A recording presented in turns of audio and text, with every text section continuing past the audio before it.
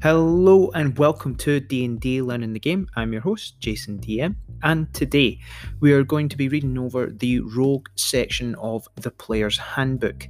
If you've never played a rogue before, they should always be approached as being a sneaky character. I'm going to read over the book first, and if there's any key points from it that need to be discussed, I'll cover that. The book should do what it always does with what we've learnt in the other sections. It'll give us a good kind of overview of how the character should be played. If there's anything that I feel that needs to be added, I'll cover it, but mostly today, this is mostly for any new players, so I'll only really cover anything between anything that's important between levels 1 to 3. So without messing about, if you turn to page 94 of the Player's Handbook, it reads Rogue. Signalling for her companions to wait, a halfling creeps forward through the dungeon hall. She presses an ear to the door, then pulls out a set of tools and picks the lock in the blink of an eye. Then she disappears into the shadows as her fighter friend moves forward to kick the door open. A human lurks in the shadows of an alley while his accomplice prepares for her part in the ambush. When their target, a notorious slaver, passes the alleyway, the accomplice cries out, the slaver comes to investigate, and the assassin's blade cuts his throat before he can make a sound. Suppressing a giggle, a gnome waggles her fingers and magically lifts the keyring from the guard's belt. In a moment, the keys are in her hand, and the cell door is open, and she and her companions are free to make their escape. Rogues rely on skill, stealth, and their foes' vulnerabilities to get the upper hand in any situation. They have a knack for finding the solution to just about any problem, demonstrating a resourcefulness and versatility that is the cornerstone of any successful adventuring party. Skill and precision. Rogues devote as much effort to mastering the use of a variety of skills as they do to perfecting their combat abilities, giving them a broad expertise that few other characters can match. Many rogues focus on stealth and deception, while others refine the skills that help them in a dungeon environment, such as climbing, finding and disarming traps, and opening locks. When it comes to combat, rogues prioritise cunning over brute strength. A rogue would rather make one precise strike, placing it exactly where the attack will hurt the target most, than wear an opponent down with a barrage of attacks. Rogues have an almost supernatural knack for avoiding danger, and a few learn magical tricks to supplement their other abilities. A shady living. Every town and city has its share of rogues. Most of them live up to the worst stereotypes of the class, making a living as burglars, assassins, cut purses, and con artists. Often, these scoundrels are organised into thieves' guilds or crime families. Plenty of rogues operate independently, but even they sometimes recruit apprentices to help them in their scams and heists. A few rogues make an honest living as locksmiths, investigators, or exterminators, which can be a dangerous job in a world where dire rats and were-rats haunt the sewers. As adventurers, rogues fall on both sides of the law. Some are hardened criminals who decided to seek their fortune in treasure hoards, while others take up a life of adventure to escape from the law. Some have learned and perfected their skills with the explicit purpose of infiltrating ancient ruins and hidden crypts in search of treasure. Creating a rogue. As you create your rogue character, consider the character's relationship to the law. Do they have a criminal past or present? Are you on the run from the law or from an angry thieves' guild master? Or did you leave your guild in search of bigger risks and bigger rewards? Is it greed that drives you in your adventures, or some other desire or ideal? What was the trigger that led you away from your previous life? Did a great con or heist gone terribly wrong cause you to reevaluate your career? Maybe you were lucky and a successful robbery gave you the coin you needed to escape the squalor of your life. Did wanderlust finally call you away from your home? Perhaps you suddenly found yourself cut off from your family or your mentor and you had to find a new means of support. Or maybe you made a new friend, another member of your adventuring party, who showed you new possibilities for earning a living and employing your particular talents. So if you're looking to quickly build a rogue, you can make a rogue quickly by following these suggestions. First, dexterity should always be your highest ability score. Make intelligence your next highest if you want to excel at investigation or plan to take up the arcane trickster archetype. Choose charisma instead if you plan to emphasize deception and social interaction. Second, choose the charlatan background. So if we look up at the table that's on page 95 for the rogue, level 1, you will have a proficiency bonus of +2 and your sneak attack will do an extra 1d6 damage. You will also gain the features Expertise, Sneak Attack and Thieves' Cant. I'll cover these in a wee second once they get through the next 2 levels. So at second level you'll continue to have a +2 proficiency bonus. Your Sneak Attack will only do 1d6 and you'll also gain the feature Cunning Action. And then at third level you'll have a proficiency bonus of +2, but now your Sneak Attack will do 2d6 damage and you'll gain a Roguish archetype. So as a rogue, you have the following class features. You gain hit points. The hit dice that you'll have is 1d8, so your hit points at first level will be 8, plus your constitution modifier, that's just at first level. Then at higher levels it will be 1d8, or you can take the average of 5, plus your constitution modifier per rogue level after first. Your proficiencies, so your armour will be light armour. Weapons will be simple weapons, hand crossbows, long swords, rapiers, short swords. Tools will be thieves' tools. Saving throws will be dexterity and intelligence. Skills, choose 4 from acrobatics, athletics, deception, insight, intimidation, investigation, perception, performance, persuasion, sleight of hand, and stealth. You get to choose quite a lot as a rogue, so that is one of the better parts of choosing a rogue. Not only do you get your sneak attack, which adds extra die to the hit points that you're taking off a person, you also get to choose 4 from those skills, which makes you quite proficient in quite a few different things.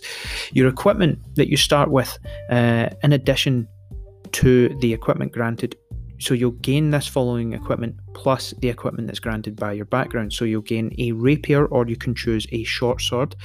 You can choose a short bow and a quiver of 20 arrows, or you can have another short sword if you're maybe wanting to dual wield straight off the bat.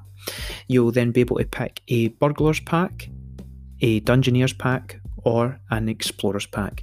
You'll then have leather armour, 2 daggers, and thieves' tools.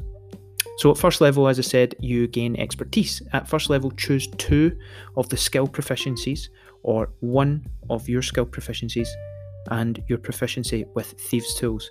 Your proficiency bonus is doubled for any ability check you make that uses either of the chosen proficiencies. So that, if you remember, I just said the other now, when we were saying choose 4 from the skills, sleight of hand, stealth, performance, etc., 2 of them you get a double with expertise, so you now became an expert in 2 of them. So if I can give a recommendation, I would choose stealth and possibly even maybe sleight of hand, since you're playing a thief, so you may as well have it that your 2 main things, stealth and sleight of hand, that you're constantly an expert in. So if you were, say, that you picked them originally as your proficiencies, so that would give you +2 on top of the proficiency bonus you already have, or whatever you've already put into them. Sorry, I'm saying that wrong. So the proficiency bonus will come from you choosing them as a proficiency and whatever you've put into the main attribute for that skill. So say it was +3 plus the 2 of the skills, and then if you get a expert that, if it was say sitting at 5 when you added your proficiency into it, by experting in it, it now goes up to +10. So it's quite a powerful thing to have, that expertise, so don't overlook it and make sure you get it right. Of course, you can open up the book and read it yourself. It's on page 96 of the Player's Handbook. Next up, you gain Sneak Attack. So beginning at first level, you know how to strike subtly and exploit a foe's distraction. Once per turn, you can deal an extra 1d6 damage to one creature you hit with an attack if you have advantage on the attack roll. The attack must use a finesse or ranged weapon. You don't need advantage on the attack roll if another enemy target is within 5 feet of it. That enemy isn't incapacitated and you don't have disadvantage on the attack roll. The amount of extra damage increases as you gain levels in this class, as shown in the Sneak Attack column of the Rogue table. So pretty self-explanatory. Just make sure that you've always got advantage if you're shooting them with an arrow from above, or if you're coming from behind a wall or something that gives you advantage. Try to always seek it, but if they're essentially if they're combat or distracted by someone else who's within 5 feet of them, you can technically do that extra 1d6 or 2d6 damage depending on your level straight off the bat, because they're probably engaged with someone else or whatever. As long as you don't have disadvantage in that moment, you'll be able to do the extra damage. Thieves' Cant. During your rogue training, you learned Thieves' Cant, a secret mix of dialect, jargon, and code that allows you to hide messages in seemingly normal conversations.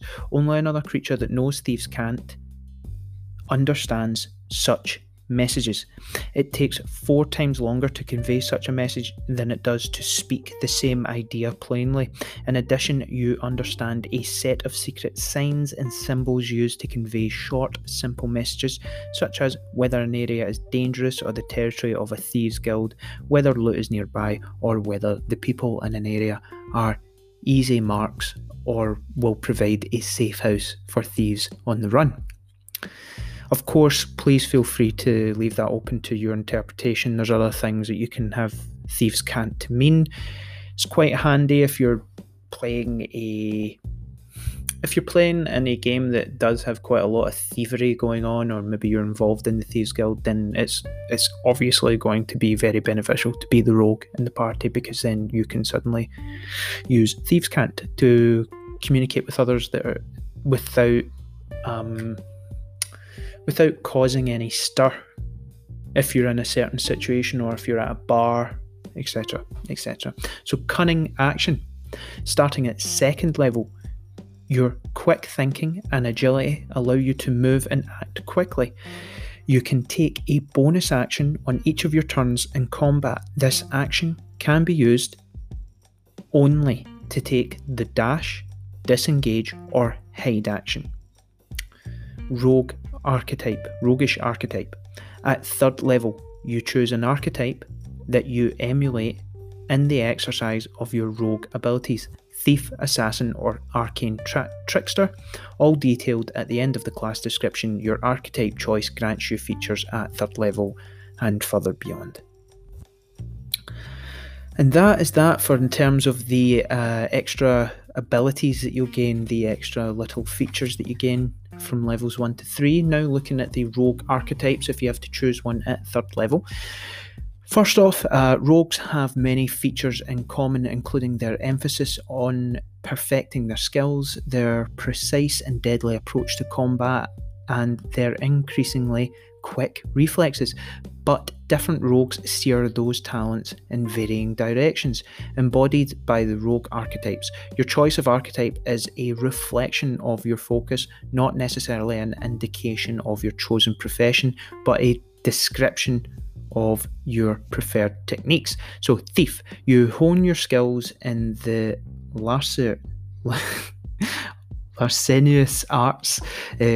Burglars, bandits, cut purses, and other criminals typically follow this archetype, but so do rogues, who prefer to think of themselves as professional treasure seekers, explorers, delvers, and investigators. In addition to improving your agility and stealth, you learn skills useful for delving into ancient ruins, reading unfamiliar languages, and using magic items you normally couldn't employ. So you gain fast hands at 3rd level. You can use the bonus action granted by your cunning action to make a dexterity sleight of hand check, use your thieves' tools to disarm a trap or open a lock, or take the use an object action. So you've now got quite a lot extra that you can do on your bonus action. Second, story work. When you choose this archetype at 3rd level, you gain the ability to climb faster than normal. Climbing no longer costs you extra movement. In addition, when you make a running jump, the distance you cover increases by a number of feet equal to your dexterity modifier. Pretty handy. So the next one after that is Assassin. So those two were what you gain at 3rd level as a thief. Now as an assassin, you focus your training on the grim art of death. Those who adhere to this archetype are diverse, hired killers, spies, bounty hunters, and even specifically anointed priests trained to exterminate the enemies of their deity. Stealth, poison, and disguise help you eliminate your foes with deadly efficiency. Bonus proficiencies. So when you choose this archetype at 3rd level, you gain proficiency with the Disguise kit and the Poisoner's kit. Assassinate. Starting at 3rd level, you are at your deadliest when you get the drop on your enemies. You have advantage on attack rolls against any creature that hasn't taken a turn in the combat yet. In addition, any hit you score against a creature that is surprised is a critical hit. I'll read that again. In addition, any hit you score against a creature that is surprised is a critical hit. So that's what you gain as an assassin at 3rd level. And then next one is Arcane Trickster. Some rogues enhance their fine-honed skills of stealth and agility with magic, learning tricks of enchantment and illusion. These rogues include pickpockets and burglars, but are also pranksters, mischief makers, and a significant number of adventurers. So spellcasting. So when you reach 3rd level, you gain the ability to cast spells. See Chapter 10 for the general rules of spellcasting, or Chapter 11 for the wizard spell list if you want. I've also made another podcast episode that's further back that will be about spellcasting, which you can listen to if you want the rules on spellcasting. So cantrips. You learn 3 cantrips. Mage Hand and 2 other cantrips of your choice from the wizard spell list. You learn another wizard cantrip of your choice at level 10. Spell slots. The Arcane Trickster spellcasting table shows how many spell slots you have to cast your spells of 1st level and higher. To cast one of these spells, you must expend a slot of the spell's level or higher. You regain all expended spell slots when you finish a long rest. For example, if you know the 1st level spell Charm Person and have a 1st level and a 2nd level spell slot available, you can cast Charm Person using either slot. Spells known of 1st level and higher. You know 3 1st level wizard spells of your choice, 2 of which you must choose from the enchantment and illusion spells of the wizard spell list. The spells known column of the Arcane Trickster spellcasting table shows when you learn more wizard spells of the 1st level or higher. Each of these spells must be an enchantment or illusion spell of your choice and must be of a level for which you have the spell slots. For instance, when you reach 7th level in the class, you can learn 1 new spell of 1st or 2nd level. The spells you learn at 8th, 14th and 20th level can come from any school of magic. Whenever you gain a level in this class, you can replace one of the wizard spells you know from another spell of your choice from the wizard's spell list.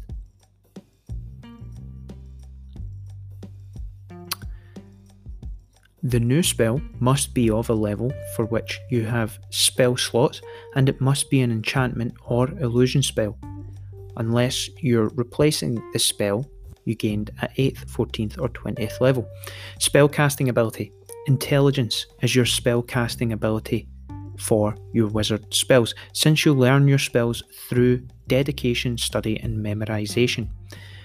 You use your intelligence whenever a spell refers to your spellcasting ability. In addition, you use your intelligence modifier when setting the saving throw DC for a wizard spell you cast and when making an attack roll with 1. So spell save DC equals 8 plus your proficiency bonus, which should be +2, plus your intelligence modifier. So your spell attack modifier will be your proficiency bonus +2 plus your intelligence modifier, so whatever that's sitting at. So the spell save DC is how difficult what the person you're attacking has to roll over to see whether or not they take full damage, half damage or no damage. And then the spell attack modifier is just whether or not you hit. So it'll say, it's usually when you're doing like a ranged spell attack, it'll tell you to roll your spell attack modifier. You get to add that onto whatever you roll to see whether you hit or not. Mage Hand Ledgerman. Starting at 3rd level, when you cast Mage Hand, you can make the spectral hand invisible, and you can perform the following additional tasks with it. You can throw one object the hand is holding in a container worn or carried by another creature. You can retrieve an object in a container worn or carried by another creature, and you can use Thieves' Tools to pick locks and disarm traps at range. You can perform one of these tasks without being noticed by a creature if you succeed a dexterity sleight of hand check contested by the creature's wisdom perception check. In addition, you can use the bonus action granted by your cunning action to control the hand. And that is that. So I'll just quickly go over the Arcane Trickster spell slot table. So at 3rd level as a rogue, you'll gain 3 cantrips known, and you'll know 3 spells separate from that, and you'll have 2 1st level spell slots to use. And that is that for the rogue section of the Player's Handbook. Just as some closing comments on how to play a rogue, I would recommend, if you're going to play a rogue, play the rogue fairly. It doesn't talk much. It does mention a little bit about putting your points into charisma if you want to be a kind of a charismatic trickster, or someone who's the kind of Jack the Lad type player. If you're going to play them, please do not steal from the other players at the table. And I'm saying that as a DM.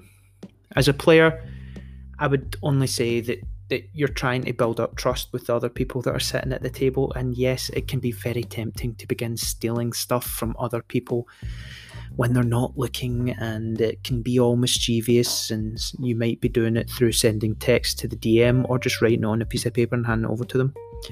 I've had it happen to me both as a player, having things stolen from me, and as a DM witnessing people trying to steal from others. It has now caused me as a DM to incorporate it into my kind of pre-game speech, or just a note to everyone who plays a rogue at the table, that I say to them, you are not allowed to steal from anyone else at the table, because it just results in arguments. It results in arguments and causes too much of a fuss, and it can detract from the game. That being said, everyone else is free game. And the point that you play a rogue is so that you can steal stuff and be sneaky and assassinate, or, climb in the window and find an alternative route, and that's how you should play a rogue. I'm not telling you that you can't steal from people at the table. I would just recommend it. Have that discussion with your DM and see whether or not they feel like it's something that they would like to encourage or not. Other than that, yeah, the people that you're going to be interacting with, all these shop owners, all these different people, why not steal from them? You are a hero in some fashion. If you're going to be that rogue, you're going to be the person that's got the sticky fingers when you're in the shop and you happen to steal a wand, or, you know, as I explained in one of my earlier episodes, always look for where the opportunity lies. Look for where you can find the advantage. So if you're in the social part of the game, you are probably going to be the one that's going to be finding traps, that's trying to do some of the talking. If you don't have any players within the team who are particularly good at talking, then you're probably going to be it. And you're going to be the one that's able to gain intel. That'll be if you're doing a quest that's quite revolving around more the darker side of the world and the underbelly and, you know, the assassins guilds or creeds that are within the game, then you're probably going to be taking forefront, not the paladin. That isn't their world. If you're a rogue, this is your world. You're the one that's going to be dealing with some dodgy characters. That said, when you come to the combat side of things as a rogue, use your sneak attack. Make the most of that. You've got that bonus action straight away, or run at second level. You've got that bonus action that allows you to take hide as basically as a bonus action within your turn. You can also disengage. You can't use both of them in the same turn, but you can disengage with someone, move away from them, use your full extent of your distance you can travel, and get somewhere so that in your next turn you can use hide, which instantly puts you hidden, as long as you succeed on the roll to hide, and then come back round and sneak attack someone. Get them where you've got an advantage, or wait for them to pass you and hit and strike out. You're going to do an extra 1d6 if you're third level, 2d6 damage, as well as if you're that assassin, you will have, I think it mentioned that you'll have like an insane advantage on being able to hit someone and do a tremendous amount of damage. So depending on how you want to create your character, and from those options that I've just mentioned, you've got a lot to pick from. But if you're brand new to the game, I would recommend stick to the bare options and try and make it as easy as possible for yourself. So yeah, pick the assassin, because it seems like that's giving you the most amount of feats and easiest to understand rules as a rogue. Don't probably stay away from the arcane trickster, because you're just taking on too much there, I think, and you've already got the rules to remember for sneaking. You've got the rules to remember for your extra damage that you do when you sneak attack. You've got the rules that you need to remember for a lot happening otherwise with all your skills and your proficiencies, without even having to begin thinking about spell casting and the DC for that. And it's maybe just too much for you to learn when it's your first ever time playing. If it's not your first ever time playing, by all means go for it. But if it is, I would recommend, if you're having to go in at third level, pick assassin. Other than that, first level, you should be sorted. Pretty easy to play. Just remember your proficiency is +2. And that is that. That is today's episode for D&D, learning the game. Thank you again for listening along. If you would like to follow my Twitter, it is at JasonDM14, and you can also find my most recent adventures on the DM's Guild. The most recent one that I've created is the Tomb of the Headstone Helm. It's completely free, but if you give any money towards it, it all goes towards working with kids with learning difficulties to play Dungeons and Dragons. So once again, thank you very much for listening, and I hope you're having a great day. Bye.